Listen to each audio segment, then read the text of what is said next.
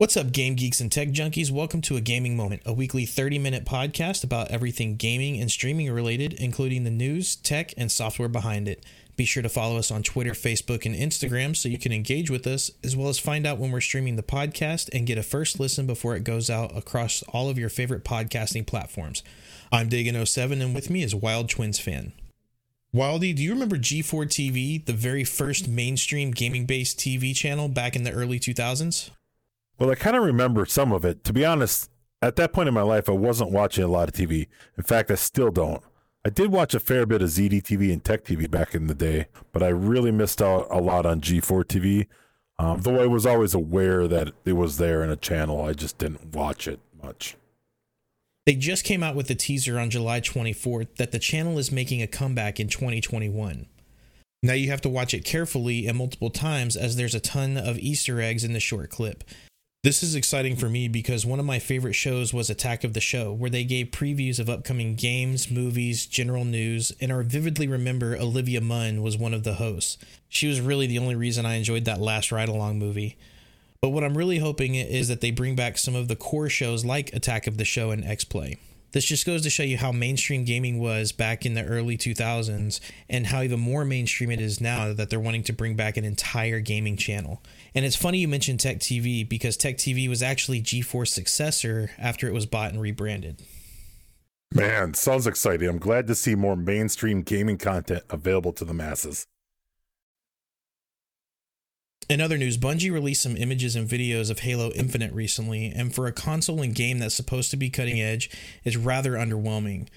Many memes and critics have come out criticizing the lack of quality, and to be honest, it does look a little Halo 2-ish in my opinion with their graphics. Now, I've seen clips and images of NBA 2K21 on the Xbox Series X, and I can tell you, it's pretty hard to distinguish between a real NBA game on TV and the video game. But this doesn't deter me from buying the console just because Halo looks like crap. I just won't play Halo. And realistically, I haven't played Halo since Halo 2 anyways. So Wildy, how does this affect your perception of the console? Well, Dave, I think this is kind of on par with a new title that's still in development. It's not going to look great at this point, so I'll give them a bit of a pass on that for the moment. You can see the render distance in the intro video isn't that good either. And I think really what they're shooting to show off in this gameplay is a concept and not really the polish and the glamour that you get with a finished game. Even Cyberpunk 2077 has pulled similar tactics where you kind of get that noticeable improvement in the graphics as the game gets closer to launch. Overall, I think there's a fine line of being too realistic to what a game is actually going to look like versus making it look good so people buy it. When Microsoft came out back in May with the Series X gameplay first look video, they got slayed on social media for having almost no actual gameplay and only a bunch of cutscenes, which never really represent the footage in game. So I think Halo was treading that same line. They'll make it look nice, but I don't think Halo's intent has ever been to be the most visually stunning game of its time, and people are being too hard on it. Give them some time, they'll get it right. Halo is too big of a franchise to mess this up. Overall, I'm still jazzed for the new Xbox. Yeah, Wildy, we'll have to see. Only time will tell. I'm still excited about the Series X and what changes it's going to bring to the console gaming market. With all that being said, Wildy, what else did you see this week? A $1,500 gaming chair day. Herman Miller, an award-winning, well-known, respected furniture maker, has teamed up with Logitech's gaming division on the release of a $1,500 gaming chair. I don't know, man. That's more than my entire gaming setup put together. My computer, monitors, desk, chair, everything. That's a steep price. I think if they wanted to reach more gamers, and I know this chair might not be for the casual gamer, but 95% of gamers are not going to be able to afford this chair. I'd be curious to see what their projected sales of the chair are, considering the price point and the demographic they're going after. I know this sounds crazy to a lot of people, but I'll argue those who haven't experienced a top-tier chair won't understand. Herman Miller makes several different types of chairs already, and this gaming chair is actually a Herman Miller Embody, which is a chair that's earned a lot of praise since release in 2008. This chair has been given a few tweaks for gamers with Logitech's input. I've spent a lot of time over the years in various chairs in my day job, and I will tell you, you'll notice really quickly when you spend a lot of time in a chair that isn't rated for 24/7 use. These chairs are meant to support your body for long periods of time and do an amazing job of just keeping you comfortable in a long session. It's very clear to me that they're well worth their money. They say a desk worker generally only spends more time in a sleeping position than in a seated position, so quality seating is important. Now that being said, do you need to spend $1,500 to get a quality chair? For me, no. I bought a pretty good quality chair for about $190 on Amazon called the Blue Whale Gaming Chair. You can check out my unboxing and review videos of that chair on my YouTube channel at youtube.com/Dagan07. But I will say this though, it does look pretty slick, but for $1,500 I would hope it's not only functional, but looks great too. Some people who have color themed setups might be turned off by the lack of colors, currently only blue and black. Additionally, there's no specifications of dimensions and weight limit, and let me be real here, I'm a big guy. So if I'm going to drop that kind of cash on a chair, I need assurances it's going to be able to take my weight for those extended periods of time.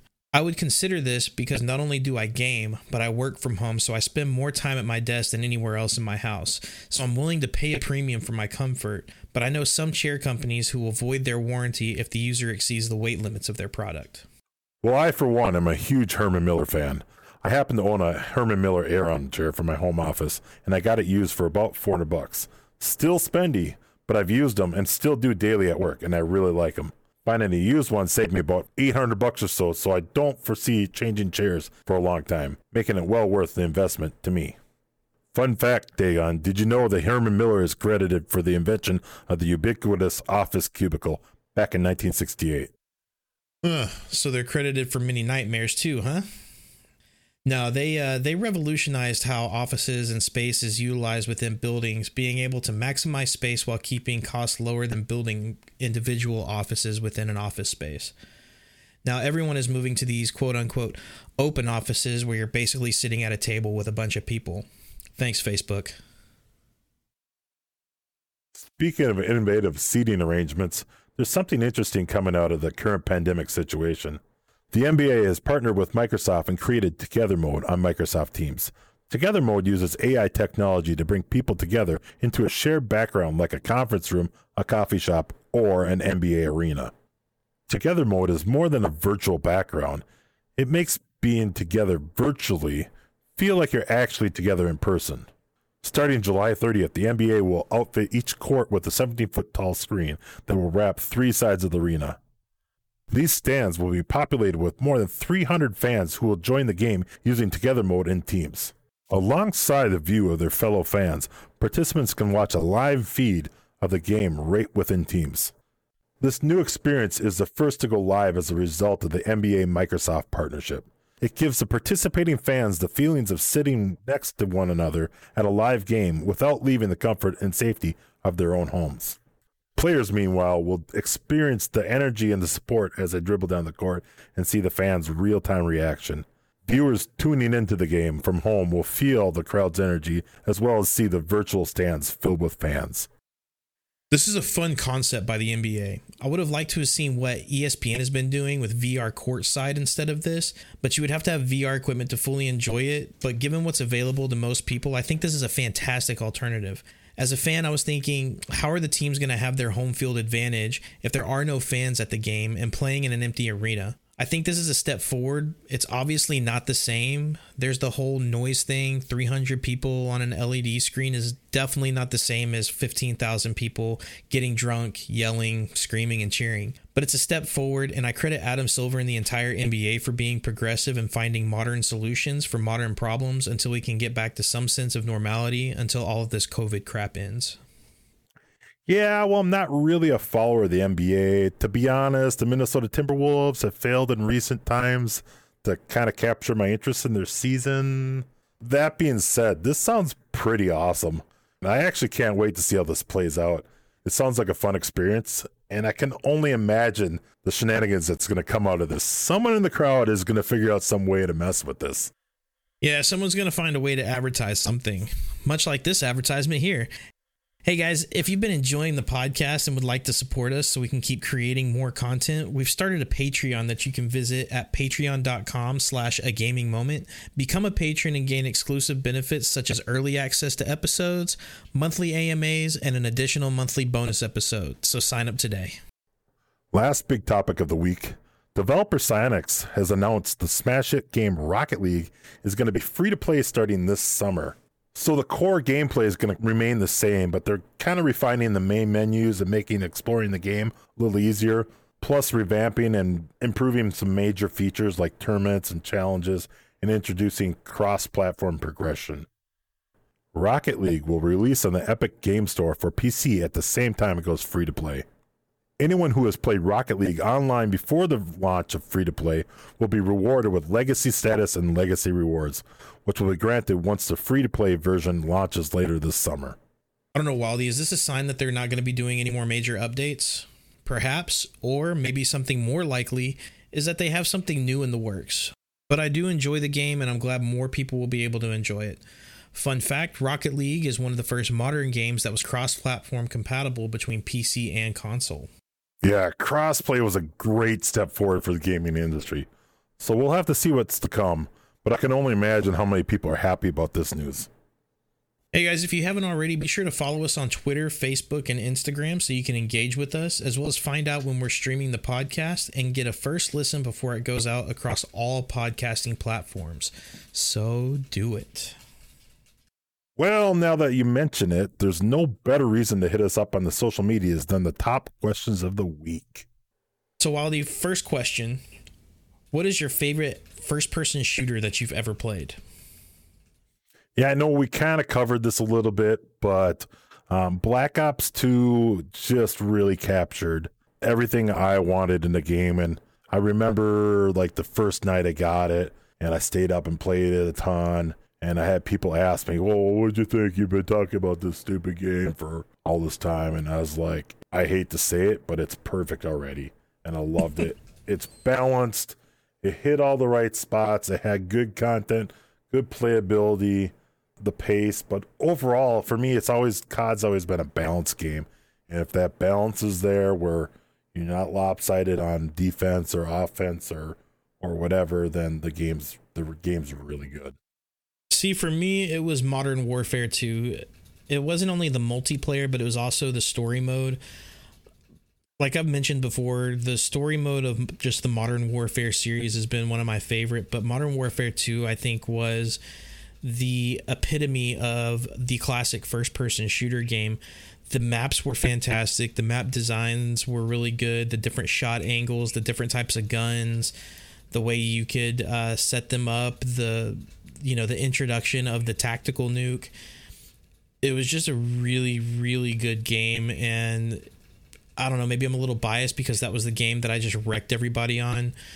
You know, those times that the opposing, you did so well that the opposing team sent you friend requests because they wanted to play with you because you wrecked them so hard just by yourself, going like 43-2 on a 75 kill game. So, yeah, Modern Warfare 2 has been my favorite first-person shooter game ever. And Modern Warfare 2 had a great flow to it, like fast gameplay, fast character movement.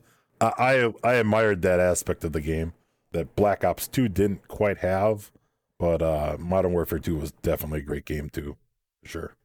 Yeah, I think the reason why I wasn't too big of a fan of Black Ops 2 is I'm a huge fan of like the more modern guns, and Black Ops 2 just didn't have that for me.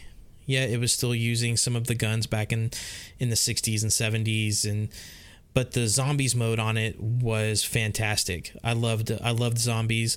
I believe Black Ops 2 was the one that had what was it, Night of the Dead or something like that, where you had George running around and you were around a lighthouse, and it was the zombies on that game is top notch.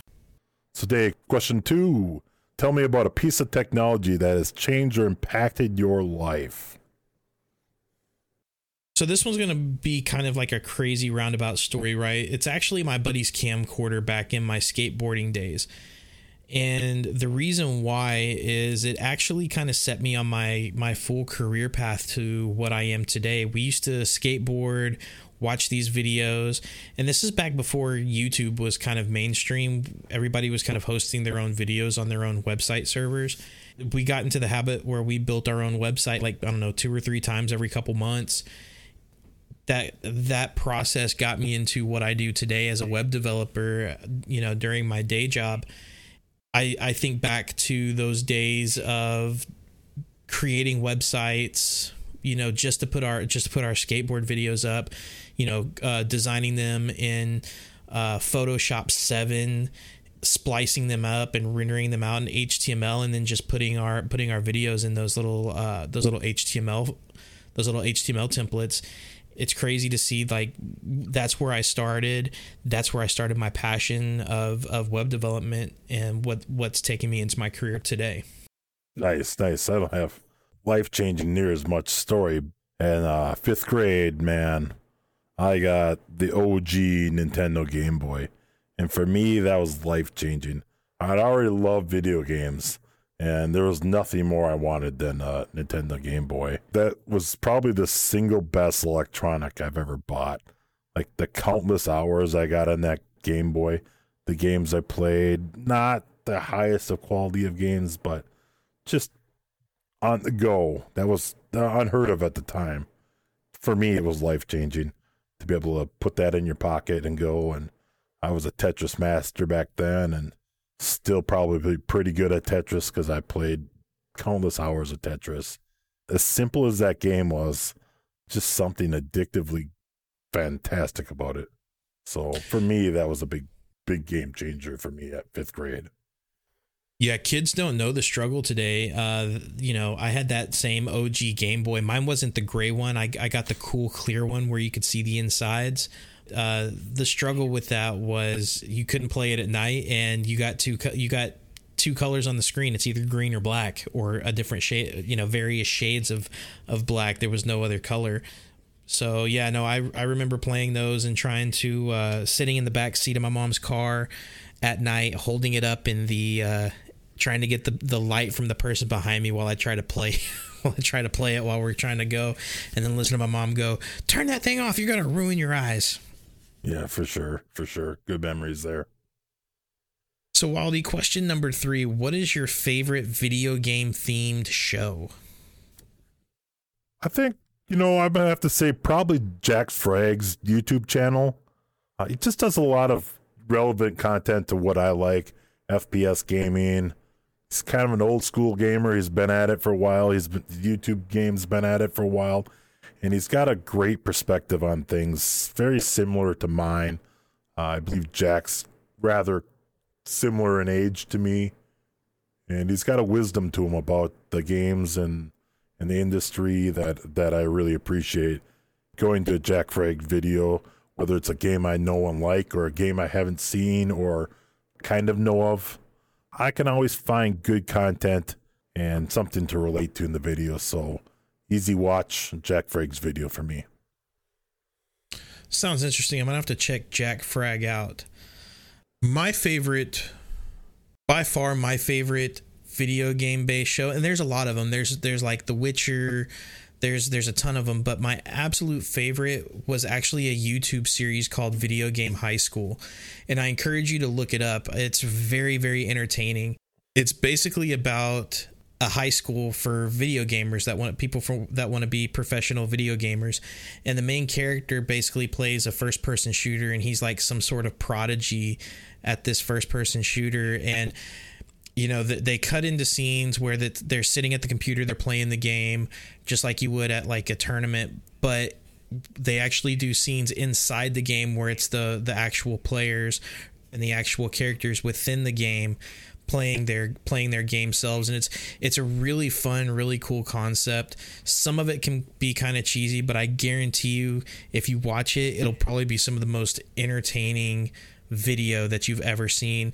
There's some cameos, some very special appearances in there from, like, if you're a fan of Epic Mealtime, Harley Morenstein is the principal of the school. I think it's just a fantastic little YouTube series, and I encourage everybody to go check it out. You won't be disappointed. Yeah, sounds interesting. I haven't heard of that one, so I'll have to add that to my YouTube's list and check her out. For sure. Be sure to keep an eye on our social media. We'd love to hear and engage with your answers to our top questions of the week. That's going to be it for this episode, guys. It's great to see a familiar gaming channel make a comeback and a great game making itself available for free. We'd like to thank our producer, Billy, and thank you guys for listening in and supporting us. Subscribe to us on your favorite podcasting platform and be sure to check back every Tuesday for new episodes. Until next time, keep grinding.